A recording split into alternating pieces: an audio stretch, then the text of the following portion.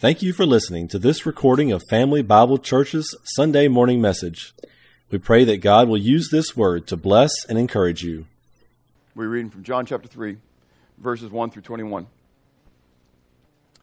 There was a man of the Pharisees named Nicodemus, a ruler of the Jews. This man came to Jesus by night and said to him, "Rabbi, we know that you are a teacher come from God, for no one can do these signs that you do unless God is with him." Jesus answered and said to him, "Most assuredly, I say to you, unless one is born again, he cannot see the kingdom of God." Nicodemus said to him, "How can a man be born when he is old? Can he enter a second time into his mother's womb and be born?" Jesus answered, "Most assuredly, I say to you, unless one is born of water and the Spirit, he cannot enter the kingdom of God. That which is born of the flesh is flesh. That which is born of the Spirit is spirit. Do not marvel that I said to you, you must be born again. The wind blows where it wishes, and you hear the sound of it, but cannot tell where it comes from and where it goes. So is everyone who is born of the Spirit." Nicodemus answered and said to him, "How can these things be?" Jesus answered and said to him, "Are you the teacher of Israel, and do not know these things? Most assuredly, I say to you, we speak what we know and testify what we have seen, and you do not receive our witness. If I have told you earthly things, and you do not believe, how will you believe if I tell you heavenly things? No one has ascended to heaven, but he who came down from heaven, that is the Son of Man, who is in heaven. And as Moses lifted up the serpent in the wilderness, even so must the Son of Man be lifted up, that whoever believes in him should not perish, but have eternal life.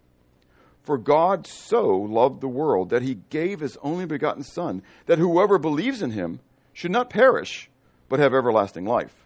For God did not send his Son into the world to condemn the world, but that the world through him might be saved. He who believes in him is not condemned, but he who does not believe is condemned already, because he has not believed in the name of the only begotten Son of God. And this is the condemnation, that the light has come into the world, and men love darkness rather than light, because their deeds were evil. For everyone practicing evil hates the light, and does not come to the light, lest his deeds should be exposed. But he who does the truth comes to the light, that his deeds may be clearly seen, that they have been done in God. You may be seated. We've been now going through a consideration of the gospel according to John. This is the sixth week in doing it. Chuck gave the overview, and then we've spent the last 4 Sundays considering the beginning part of John's writing. And in that, we have discussed that John's purpose in the presentation of this gospel is to show that Jesus is the Son of God who became the Lamb of God in order to take away the sins of the world. But that in and of itself is as well to undergird the unity of the church. Again, there was 2 different major groups that were coming and teaching falsehood to the early church. There were the Judaizers, who were coming in and trying to place the Gentiles under the law. But then there was the other group that primarily would be more of a Greek concept, but you can see some of this even with the Jewish, like Kabbalah and stuff like that, okay, where there's the Jewish spiritualism, where there was Gnosticism. And so this concept of Gnosticism was that there was a special knowledge that you had to have, and once you attained this special knowledge that you became somebody. And then they began to teach this dualism between the flesh and the spirit, and that whatever you did in your flesh, it didn't matter because your flesh is dead, and one day you're going to die, and your spirit is that would be with God, and so you can do whatever you want in the flesh because it doesn't really matter. And so those were both false teachings.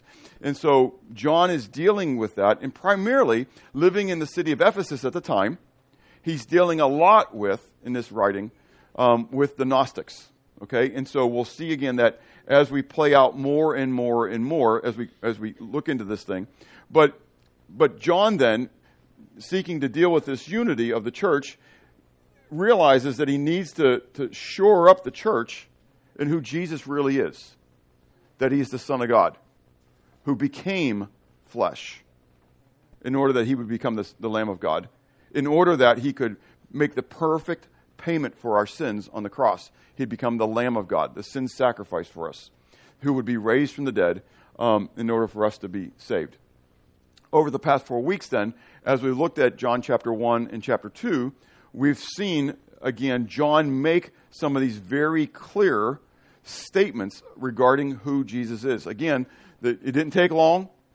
Took a shot across the bow at the Jewish people right off the bat in John 1:1. In the beginning was the Word. The Word was with God, and the Word was God. Or if you remember from the Greek, it says, in the beginning was the Word was with God, and God was the Word. Okay? And so it's actually, in the Greek, it's intensified. It's a definition of who God is, not a definition of who the Word is. God was the Word. Okay? But then we saw as well that he's the Messiah of God, he's the Son of God, he's the Lamb of God. We're still in his conversations with Nathaniel, that his omniscience, and that he is the way to God, because he would be the ladder where the angels were ascending and descending upon him. Last week, as we considered the water being turned into wine and then the cleansing of the temple, we saw that Jesus displayed the creative power over nature, that he was able to turn water into wine at the drop of a hat. He then claimed ownership of the temple. Again, as a reminder, why did he claim ownership of the temple? Say again, Phil. It's my Father's house, but let's go deeper than that, okay? Whose temple is it? It's the temple of who? Give me a name. Don't just say God. Yahweh. Who is Jesus? He's Yahweh.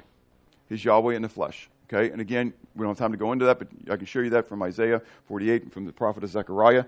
He is Yahweh who became flesh. And so it's not just his Father's house, but it's also his house. That's exactly right, okay? They didn't get it. But so in the context then, he then claimed power over death, because he said to them, they said, give us a sign. And he says, okay, you want a sign? Here's your sign. You destroy this temple, and in 3 days, I'll build it back up. But they thought he was talking about the physical temple that was there, but he was talking about his own body. And that's where the disciples, they got it after the fact. That when he raised again on the third day, they said, oh, yeah, that's what he was talking about. This is the temple of God. Okay? And so, we're told as well in that passage then, in the cleansing of the temple, that now, when he was in Jerusalem at the Passover, during the feast, many believed in his name because when they saw the signs which he did. So, Brazos, you talked about the passage from later on where they saw the signs and they still didn't believe. But many did believe. Okay? And we're going to talk about one of those many this morning. A guy named Nicodemus. Okay? And you can say what you want about Nick. Okay? And that's what we call him today, right? You can say what you want about him. You can say, well, he came at nighttime. But I want to submit to you that he what? He came. There were a lot of rulers and leaders, Brazos, like your testimony, who didn't believe, who just categorically rejected and denied. But Nicodemus, and I say Nick because there was a show last year during COVID that they did for free about at Easter time, and it was one of those sight and sound things, and they had Nick and Joe. Nicodemus and Joseph Arimathea, and I liked it because it brought us into, because I can't remember if it was Joe saying to Nick or Nick saying to Joe. Well, I think it was Joe saying it. Well, Nick, he's going to come in somebody's lifetime, and I'll never forget the line because I loved it. Because we go fat, dumb, and happy on our journey. Could you imagine? Like Brazos said in his testimony. I mean, could you imagine? Here he is, plain color in front of you. But it doesn't match with what our ideas were. And so we're going to talk about Nicodemus, a conversation with Nicodemus. I love this conversation because Nicodemus, I mean, he's being thrown for a loop. This is not matching up with what he had been taught. And yet he's seeing the proof in front of him, and he doesn't know how to respond to this. So he comes to Jesus by night. And in it, we're going to see some pretty clear teaching regarding God's provision of salvation. But I want to submit to you that there's a whole lot more than we're going to talk about today. There's a lot of profound truths that are here. Now, hopefully, I can just kind of, I don't want to say tickle your ears because that's a bad statement from the Bible. But that I can maybe poke you a little bit, prod you a little bit, that you're going to want to go back. There's no more exciting testimony for me than for someone to have said that I said something, and it was just an offhand comment. No, I mean, because that passage he talked about was just an offhand statement. And then someone goes back and the Holy Spirit's using it to cause them to study. So that you do that, okay? So Jesus is talking to Nicodemus, and Nicodemus wants to know a particular thing. What does Nicodemus want to know? What's it say here in John 3? Well, it's not what he asks. That's not what he asks first. I mean, you're right, 100%. That's the question we're going to go to, okay? But what does he want to do? He wants to get saved? Well, we're getting there. I want to know who you are. Is this real? I mean, I want, this is exciting to me. I want truth. 1 Timothy 2, God desires all men to be saved and come to the knowledge of the truth. If you don't want the truth, you'll never get saved. Nicodemus wanted to know truth. I've said this numerous times, and this sounds kind of weird coming from a pastor, right? If you can show me that the triunity of God is unbiblical, I'm willing to get rid of it. Every time a Mormon comes to my door, every time a Jehovah's Witness comes to my door, I go back and I check it out. I mean, I'm going to sit there and I'm going to show him why Jesus is God, but I want to know what truth is. Because if I'm not walking in the way of truth, I'm not pleasing to God. And I want to know the truth. I really believe that's what Nicodemus wants to know. He wants to know the truth. He wants to know, is this guy for real? Are you the one we're looking for? Almost like John said later, are you the one we're looking for, or should we be looking for somebody else? You know, Nicodemus is just kind of coming. And so Jesus, though, knows his real heart issue. Make sense? He's coming because he just wants to know, but Jesus turns around. Look, this is kind of cool. He says, Rabbi, we know that you're a teacher who comes from God, for no one can do these signs you do unless God is with him. Jesus answered. I don't remember hearing a question there, okay? But there was one, and Jesus knew it, right? So Jesus answered and said to him, Moses, surely I say to you, unless one is born again, he can't see the kingdom of God. Because Nicodemus understood that at the core of the truth is the what? The kingdom of God. And so Jesus launches out this statement. So now the first question we have, right, is that question, how can someone be born when he is old? Can he enter a second time into his mother's womb? So this explanation of being born again comes from then a response to this question. How can someone be born when he is what? Old. I mean, Jesus just told you need to be born again. Take it out of the context of you understanding all this Baptist jargon. Again, we're not a Baptist church, but you get what I'm saying, right? You know, you must be born. We're going to sing You Must Be Born Again at the end. I love that song. Anyways, so nobody else knows it probably. Justin didn't even know it, you know? So I'm going to sing a solo. But anyways, but I love the song. Okay? But if you didn't know what he was saying, and you're Nicodemus, what did you just hear? Say what? Yeah. You got to be born. And so Nicodemus comes back with a natural response. I don't get this, dude.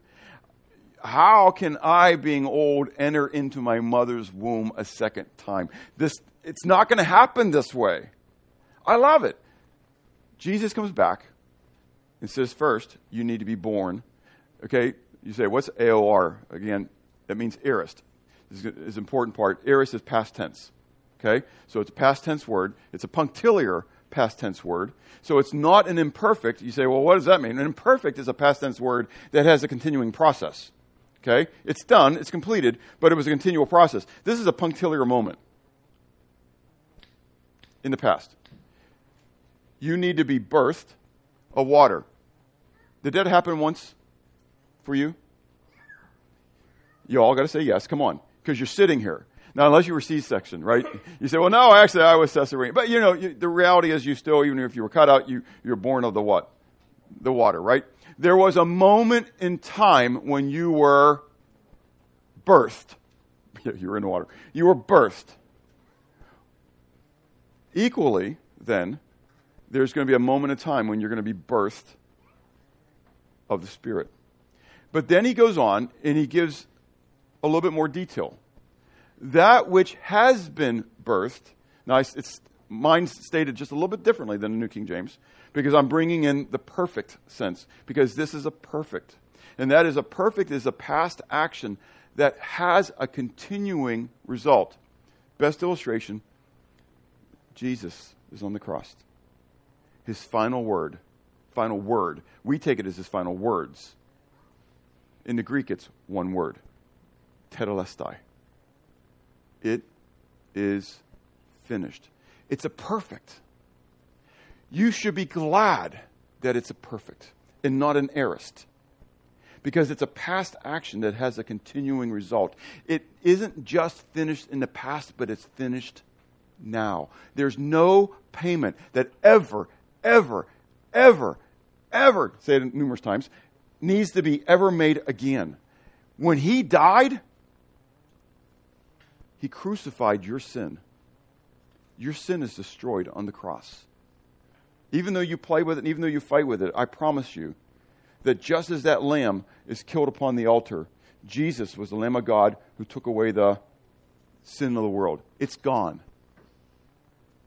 That's why Paul says in Romans chapter 6 that you need to reckon yourself as dead to sin. Because it's a fact. So, that which has been birthed by the flesh is flesh. Are you still flesh? You are. Isn't it amazing? I mean, you haven't changed, have you? Evolution hasn't worked in your life. You haven't become a tree. You haven't become anything else. You haven't, you're still flesh. Equally, then, Jesus says, that which has been birthed of spirit, what? Is spirit. You can't lose it. You cannot become unhuman. Do you get it? This is a beautiful illustration. You cannot become unspiritual. You can't do it. Because you didn't choose to birth yourself. How many of you made a decision to say, you know what, I think I want life. And I want to be born. Let me think. I'm going to pick Anna. I'm so glad that Anna chose Marcia and I to be her mom and dad. It was really kind of cool. One day, all of a sudden, boom, there's Marcia. She's pregnant. I was like, whoa, how'd this happen? Man. Well, Anna decided that she just wanted to be born. And, she wanted to have a human body, and she decided she wanted to be in our family. Now, you're laughing at me. You should be, or if you're not, you should be laughing at me, okay? This is because it's stupid. We don't think that way. None of you made a decision to be born. You just were. And once you were born, you couldn't become not human. When we are born of the Spirit, you can't lose it. You can't become unspirit. If that makes...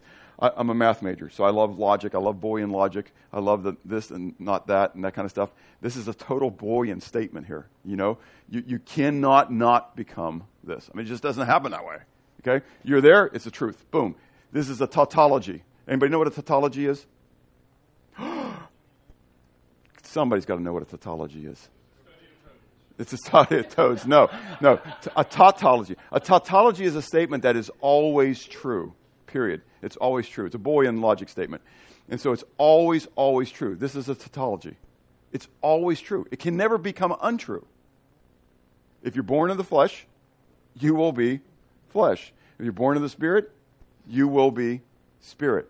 I want you to think about that. I'm not got time to keep going on with it, but I really want you to play with that one, okay? And just think about what that all means. So now we get into the evidence of being born again. Jesus goes on and says to him, he says, do not marvel, verse 7, that I said to you, you must be born again. The wind blows where it wishes, and you hear the sound of it, but you cannot tell where it comes from and where it goes. How many of you have ever seen the wind? You never saw the wind. You see things in the wind being blown by the wind. You see trees moving. And Jesus says you hear the wind. But honestly, let's think about it. Do you honestly hear the wind? What do you hear? You hear the vibrations of the wind blowing against something, okay? You see the effects of the Spirit. Now, this is a fun thing. In the Hebrew and also in the Greek, the word for wind is also the word for spirit. So ruach in the Hebrew is the word for spirit. It's actually the breath that comes from outside of you. Okay? You have a neshama that's within you, but every time you breathe out, you lose your neshama, so you should die. But God has his ruach, which you breathe in. So it's the breath from outside. It's also the wind. It's also the spirit. Okay? In the Greek, it's pneumos. Okay? So like we have pneumatic tools. Okay? It's air. That's pneumos. It's the wind. It's the breath. Okay? That's there. So it's kind of cool concept. It comes right on through that Oriental thought process into the Greek as well. Okay? So you don't see the wind. You don't see the spirit. But you see the what? You see the effects. Now, isn't that kind of fun? Okay? Hebrews chapter 11, verse 1 says, that's James chapter 2. Faith without works is dead. Hebrews chapter 1 says, faith is the what? Substance of things hoped for. It's the evidence of things not seen. Let's think about that. It's the evidence. That's what we're talking about here. If the Holy Spirit is living in you, then you should be being blown around. You should be being moved in such a way that people don't see the Spirit, but they see what? They see the effects of the Spirit. I promise you, if you talk to my family, not this family, but my greater family, and ask to compare Bob 40 years ago to Bob now, they're going to tell you that there's been an effect. Now, they all know the Lord, so at this point, and so they'll understand it was of the Lord. But when they didn't understand the Holy Spirit, and they didn't have that, they would be kind of bewildered, okay? And so there is some other parts of the family as well that don't know the Lord. And they're still bewildered by it because they see the change. I mean, for years, I believe that many who knew Marcia and I were waiting for this thing to wear off. Because it's just, that's a fad. It's a fad. And if it's a fad, what we'll do? It'll wear off. Okay? Jesus talks about that with the sower of the seed. But if it's true, if it sinks deep into good soil, then it's going to continue to work. So we have the effect of the Spirit. We have the desires of the Spirit. Turn with me real quick to 1 Peter chapter 2. 1 Peter chapter 2.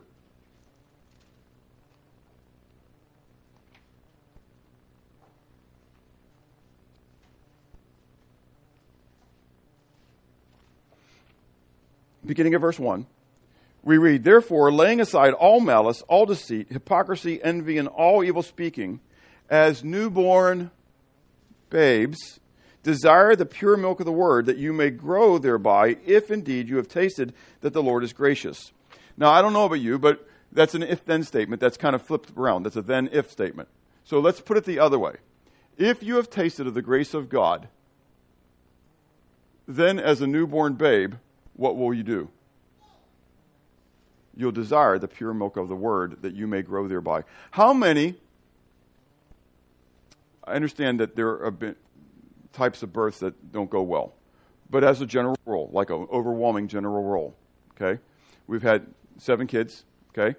6 births, well, sort of, 6.5 births, however you want to look at that one.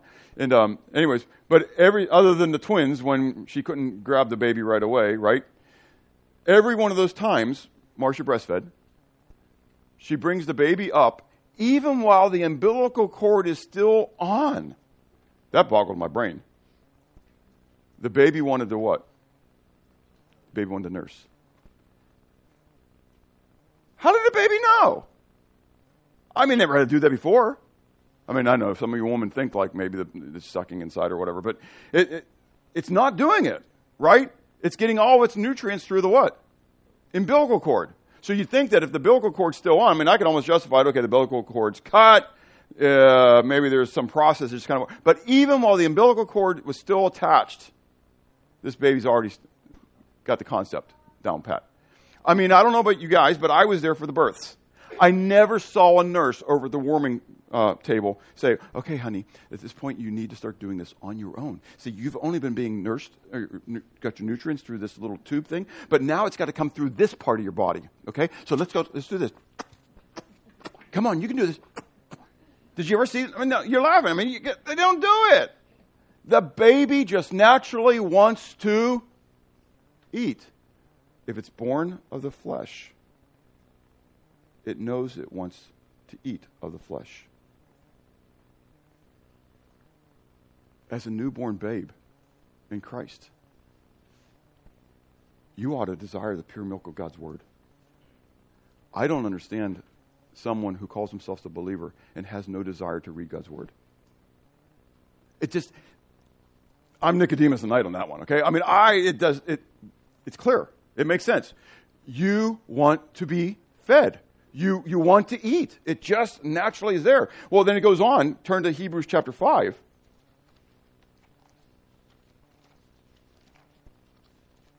Because you guys get this. I mean, these illustrations are like boom, like, whoa, yeah, it's really here. So the end of Hebrews chapter 5. And that page doesn't want to open for me. Golly. This is funny. Here we go. Hebrews 5, the very end, beginning of verse 12. For though by this time you ought to be what? Teachers. You need someone to teach you again the first principles of the oracles of God, and you have come to need milk and not solid food. For everyone who partakes only of milk is unskilled in the word of righteousness. He is a babe or baby. But solid food belongs to those who are full age, that is, those who by reason of use have their senses exercised to discern both good and evil. How many of you still are looking to go home? I mean, because I know some of you are like, oh, how long is he going to preach? And, oh, it's getting close to lunchtime. I can't wait to go home and get my Gerber stage 1. What little jar are you going to pull out today? Are you going to pull out the peas and ham all mixed together? Oh, yuck. Oh. Can I confess to you that one of the worst moments of hypocrisy I've ever had in my life is trying to get my kids to eat mashed up green beans? I mean, I don't even like them unmashed, man. And I got to be forced to give my kids smashed up green beans. I mean, I want to give them the cobbler, you know? Like, yeah, let's have some good stuff. You're going to be my kid. Anyways, so, but think about it. None of you are looking forward to going home and pulling out the little ice thing, you know, and pouring it into, oh, maybe I'll use a little bit of grape juice in it this time and we'll have grape mush. But you know what? Sadie doesn't care. Sadie's looking forward to moving on to the Gerber stage 1. Because she's only got milk right now. And actually, I can even go deeper into this since I got 7 kids and I've watched this whole process. The reality is in the first couple weeks, they're only getting the formilk. But you women know, if you've nursed, there's a point where the baby decides that there's even something more than just that watery substance. And they want it, and all of a sudden they latch on, and you know the moment when they latch on, and they start drawing deeper. Well, then there comes a point when even drawing deeper is not satisfying. They want what you're eating. I mean, it's like, why don't I get some of that? You know? And you're like, well, you can't chew the steak, you know, so a baby bird can't eat a worm. So what does the baby bird eat? Chewed up worms. Isn't that some fun? Do you know what you're getting today? You're getting chewed up steak. I've been studying all week and for a couple weeks for this, and all you're getting is my regurgitations. Doesn't it sound appealing? Isn't that exciting? Wouldn't you rather eat the steak than eat somebody else's eating steak? Do you believe you have the Holy Spirit living in you like I have the Holy Spirit living in me? Is the Holy Spirit's job to lead you into all truth? Is it the Holy Spirit's job to remind you of the teachings of Christ? Is it the Holy Spirit's job to convict you of righteousness, judgment, and sin? I mean, I get that God wants us together and everybody has a part of the body, and I'm not special. God has just allowed me the privilege of teaching. It's all I am. What a blessing it is for me. I don't want to do anything else but this. But you don't need me. You oughtn't need me. That's what Hebrews 5 says. By this time you ought to be what? If you've been saved a period of time, now some of you may be newly saved or whatever, and you need someone to be nursing you and to feeding you and to teaching you. But some of you have been saved quite a long time, and you shouldn't need somebody spooning food into your mouth. When it comes to testimony time, I'm not shaming. at all. I don't mean it that way. Really, please don't take it that way. But we ought to have men standing up, proclaiming what God has taught them in His Word.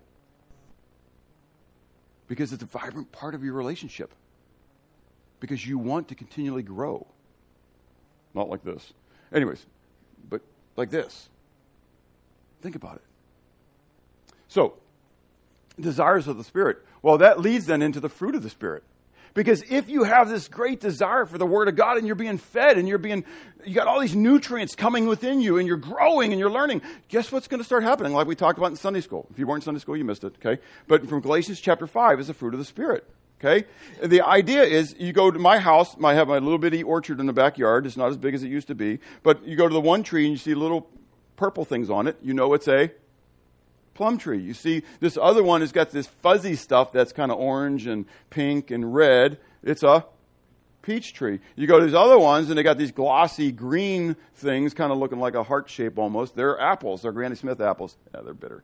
Anyways, Marcia likes bitter apples. Anyways, for me, the Golden Delicious apple. Man, melt in your mouth, juice coming all over you. Now that's my kind of apple. But you know when you look at those trees, wow, that's a peach tree. Oh, that's a plum tree. Oh, that's an apple tree. Why? Because it's being developed from its roots and coming through the tree out to the branches, and all of a sudden there's fruit. It just happens.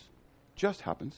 I can't force an apple to grow on an apple tree. I can't force a peach to grow on a peach tree. I can't force a plum to grow on a plum tree. It just happens. Love, joy, peace, long-suffering, kindness, goodness, gentleness, faithfulness, self-control. Self-control. That's the anchor of it all. When someone has been born again, being birthed not only of water, but also of the Spirit, they have been. It's a perfect sense. It's continuing to happen. The Holy Spirit now is residing in them and doing this work in them. They will begin to produce fruit. This process begins to happen. They're going to have this faith, which is going to give them a desire to read God's Word. And as they're reading God's Word, their life's just going to start changing. It's just going to happen.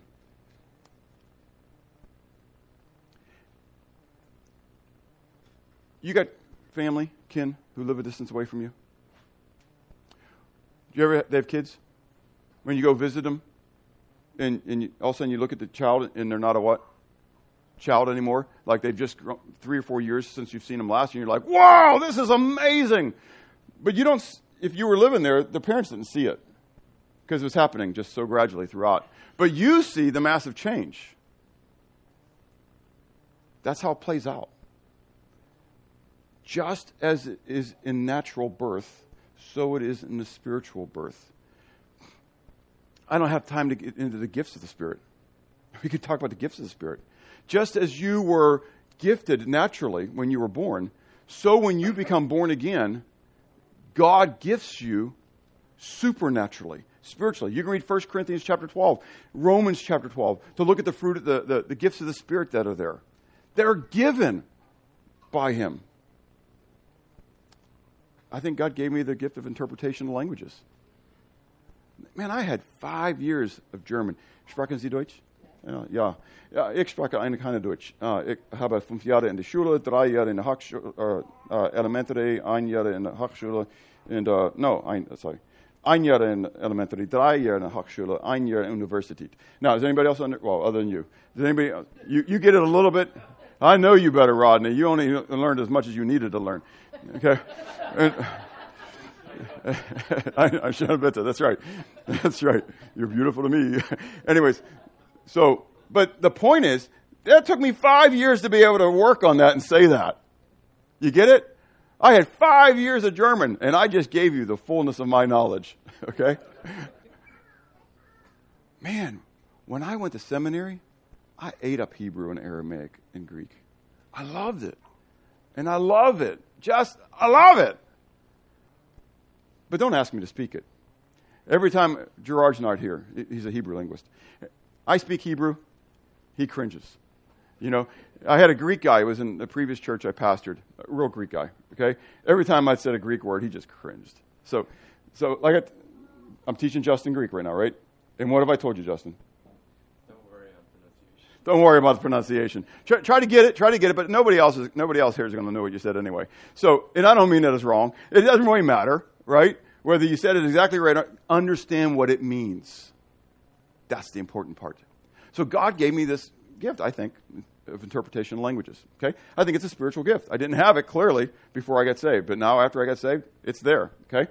So, evidence of being born again. This is exciting, though. So those are all about that. But now it's agent. Well, you know who the agent is. Who's the agent of the salvation provision of God? No. Jesus. Jesus is the agent. But no, that's good.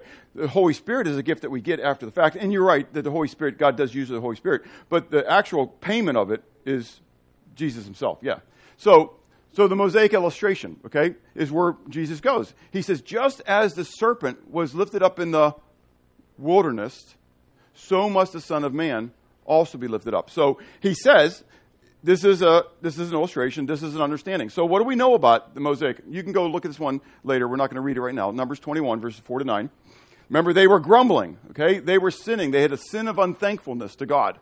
God was giving them manna. God was giving them quail, right? God was providing water. And they still were what? Complaining. They're still murmuring, still complaining. And so God said, enough's enough.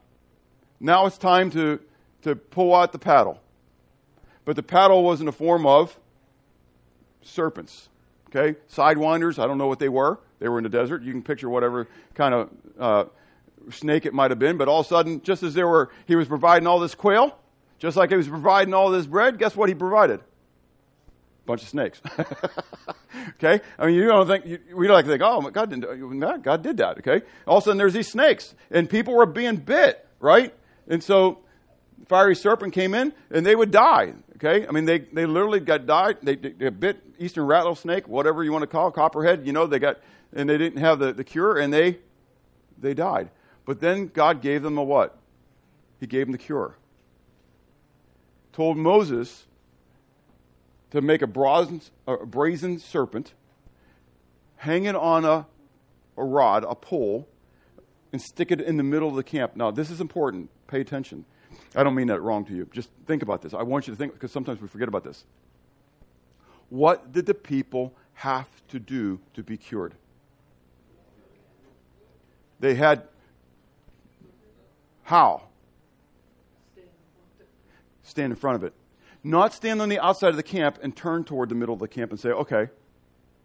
But literally, they had to get up off their duff. They had to go into the middle of the camp, and they had to look at that bronze serpent, and then they would live. They had to do exactly what God prescribed. Exactly what God prescribed. They couldn't twist it to their own desires and their own designs. Do you get it? We love to do that. We love to take God's word and torque it just a little bit. But I'm doing that. Don't we do that? Let me watch our kids do that, right? With disobedience. Oh, well, you said, no, I'm doing that. Don't cross the line. Okay. I'm not crossing that line. I'm as far to that line as I can get, but I'm not crossing it. Do you get it? It's still a sin of unthankfulness and rebellion that's there. So they had to do exactly what God said, and God said, go in. Now, the sad thing is that symbol of forgiveness became an idol to them.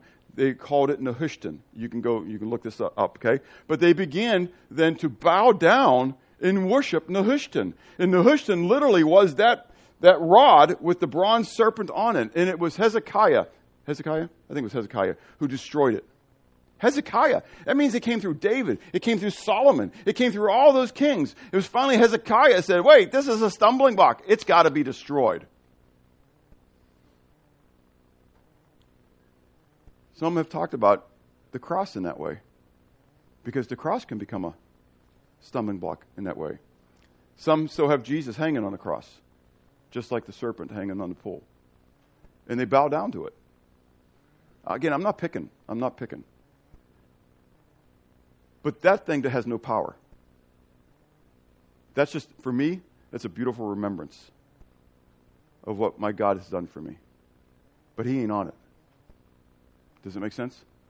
And we've got to be careful about making the provision of God, whatever it is, into an idol. We can make our families into idols. We can make our homes into idols. We can make our cars and our boats and whatever you want into idols. The blessings of God, we turn around and we do something else with.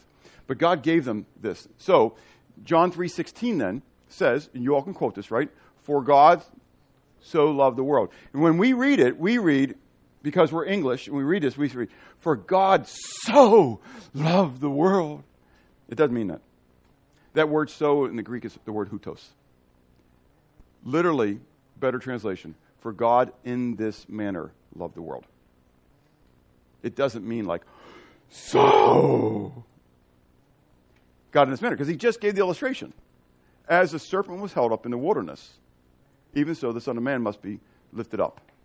For God in this manner loved the world, that he gave his only begotten Son, that whoever believes in him should not perish but have everlasting life. So the messianic realization then is, first of all, again, our sin. All have sinned and fall short of the glory of God. The curse, the wages of sin is death. Okay? So we are all condemned.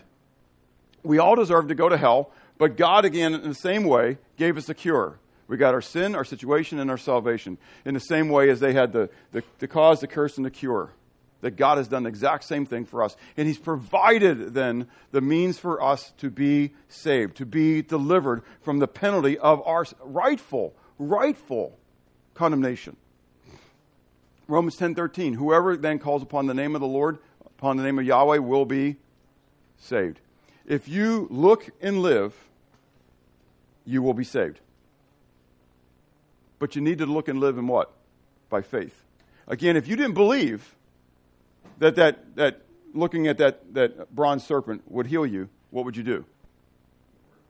Say, ignore it. You'd probably go to every doctor you could and find every natural cure you could, right? Isn't that what happens in the world, right? Because I'll find my own way of what? Getting to heaven. I don't want to have to just accept what he's done. But you've got to do it like God said, because it's his. It's his to give. It's not ours to put him in our box. So its application, the decision to receive or reject. What's hanging in the balance? The salvation of your souls. Jesus said, for God so loved the world that he gave his only begotten Son, that whoever what? Believes in him should not perish, but have everlasting life. You got a decision to make.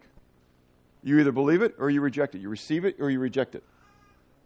The difference is your eternity. And so I'm just teaching, again, we're going through John, right? So this is where we're at in the book of John chapter 3. Okay, so not trying to step on toes. This is just a fact. This is what God has declared. It's this or that. And so, verse 17, for God did not send his Son into the world to condemn the world, but that the world through him might be what? Saved. He who believes in him is not condemned, but he who does not believe is condemned already, because he has not believed in the name of the only begotten Son of God. Well, that leads into this motivation that comes next then. And this is the commandment, that light has come into the world, and men loved what? Darkness rather than light, because their deeds were evil. For everyone practicing evil hates the light and does not come to the light, lest his deeds should be exposed. But he who does the truth comes to the light, that his deeds may be clearly seen that they have been done in God. So, the motivation is to repent, change the way you think, or rebel. Once you come to understand what God has declared, it really comes down to this. I'm either going to do what God said, I'm going to go to the middle of the camp, and I'm going to look and live, or I'm going to rebel against it, and I'm going to die of my snake bite. Salvation's no different. Flesh, spirit. I gave you an illustration of the flesh. Now we come to the spirit. Make sense? Just as they were dying physically, so they're dying spiritually. It comes down to it. Repent, again, is the word metanoia. Change the way you think. Not change the way you act. Change the way you think. That's epistrepho. Epistrepho is to turn, go the other way. But the word repent, for the kingdom of God is at hand, is the word metanoia. Change the way you think. Because if you change the way you think, you will ultimately change the way you act. So you can hear it and respond in repentance, or you can hear it and rebel. Most of us rebel because it's a revelation of our what? Of our heart. Men loved darkness. Can I tell you that's the biggest battle, even for a believer? Why do I do the things I don't want to do and I don't do the things I do want to do? Because the old man still is there alive and kicking. He's dead, but I allow him to stay alive. And my flesh leans toward what? Darkness. But in my spirit, with the Holy Spirit living within me, I hunger after things that God hungers for. And so as we talk about in Sunday school, why do I do the things I don't want to do and I don't do the things I do want to do? I find that there's a war within me to want to do what the flesh is in my body, but to want to do, that's from Romans chapter 7, same concept there, where the lust, the flesh and the spirit lust against one another. Therefore, we cannot do the things that we would. That's Galatians 5. And so that there's this battle that goes on within me. But as the Holy Spirit is working his work in me, gradually, and sometimes not so gradually, changes are being made in my life.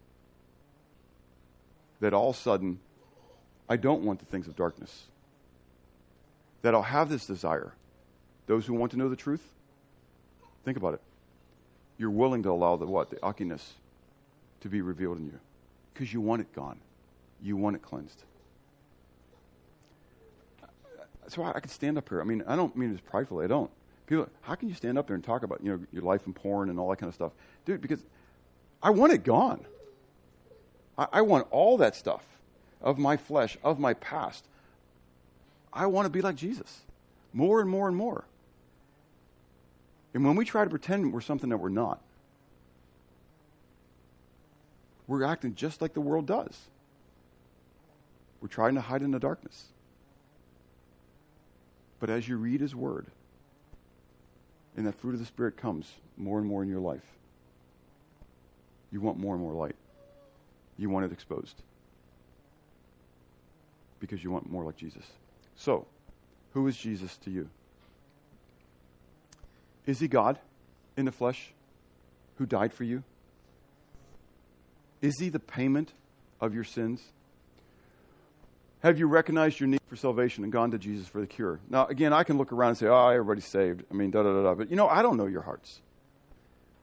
And one day, you're not going to stand before Bob. You're going to stand before God. And I'm not going to stand before you. I'm going to stand before God. So it doesn't matter if you think I'm saved. It only matters if God knows me. Does that make sense? And that's all that matters the other way around. So you have to ask yourself that question. Do you have a greater desire for sin or for the things of God? You say, well, I know I'm saved. Well, where are you at in the process? By this time, you ought to be teachers. You ought to be having a desire for God's word. And if you don't have a desire for God's word, I think it's the first place to get on your knees and start talking about it. God, I know that I believe in you, but there's a problem. Give me a desire for your word. Help me to hunger and thirst for your righteousness more than I hunger and thirst for anything else in this world. I dare you to pray it. Because he'll answer. You may not like the answer. It may make you feel uncomfortable. He may start taking things away from you. But if it's what you really, really want, I promise you it's according to the will of God. And we know from 1 John chapter 5, if we ask anything according to his will, he hears us. If we know that he hears us, then we will have that which we ask of him. You want name and claim it? I'll give you biblical name and claim it. You ask according to his will. You ask to be sanctified. You ask to be purified. God will answer. The question is, do we love darkness more than we love light? Is there then a need to change the way you think and ultimately change the way you act? Let's pray. Father, thank you for your love. Thank you for your mercy to us. You alone are the Most High God. There is no other God but you. And you loved us so much that you made a way for us to be brought into a right relationship with you. I praise you for that, Lord. Help me, help us to have a hunger and thirst for you, to desire the pure milk of your word, Lord, and then to go on even to the deeper things, to be able to eat the meat of your word. Lord, to be applied, not to be relying upon other people teaching us, but Lord, that we are relying upon you 100% fully, looking to your Holy Spirit to guide us and to lead us into all truth, because that's your will. Lord, I pray that you would be glorified in my life, each of our lives individually, but Lord, us as a body as well. Lord, that we would be like a city that is set upon a hill whose light cannot be hid, that others might observe what you're doing in and through us, and that they might glorify you. In Christ's name, amen.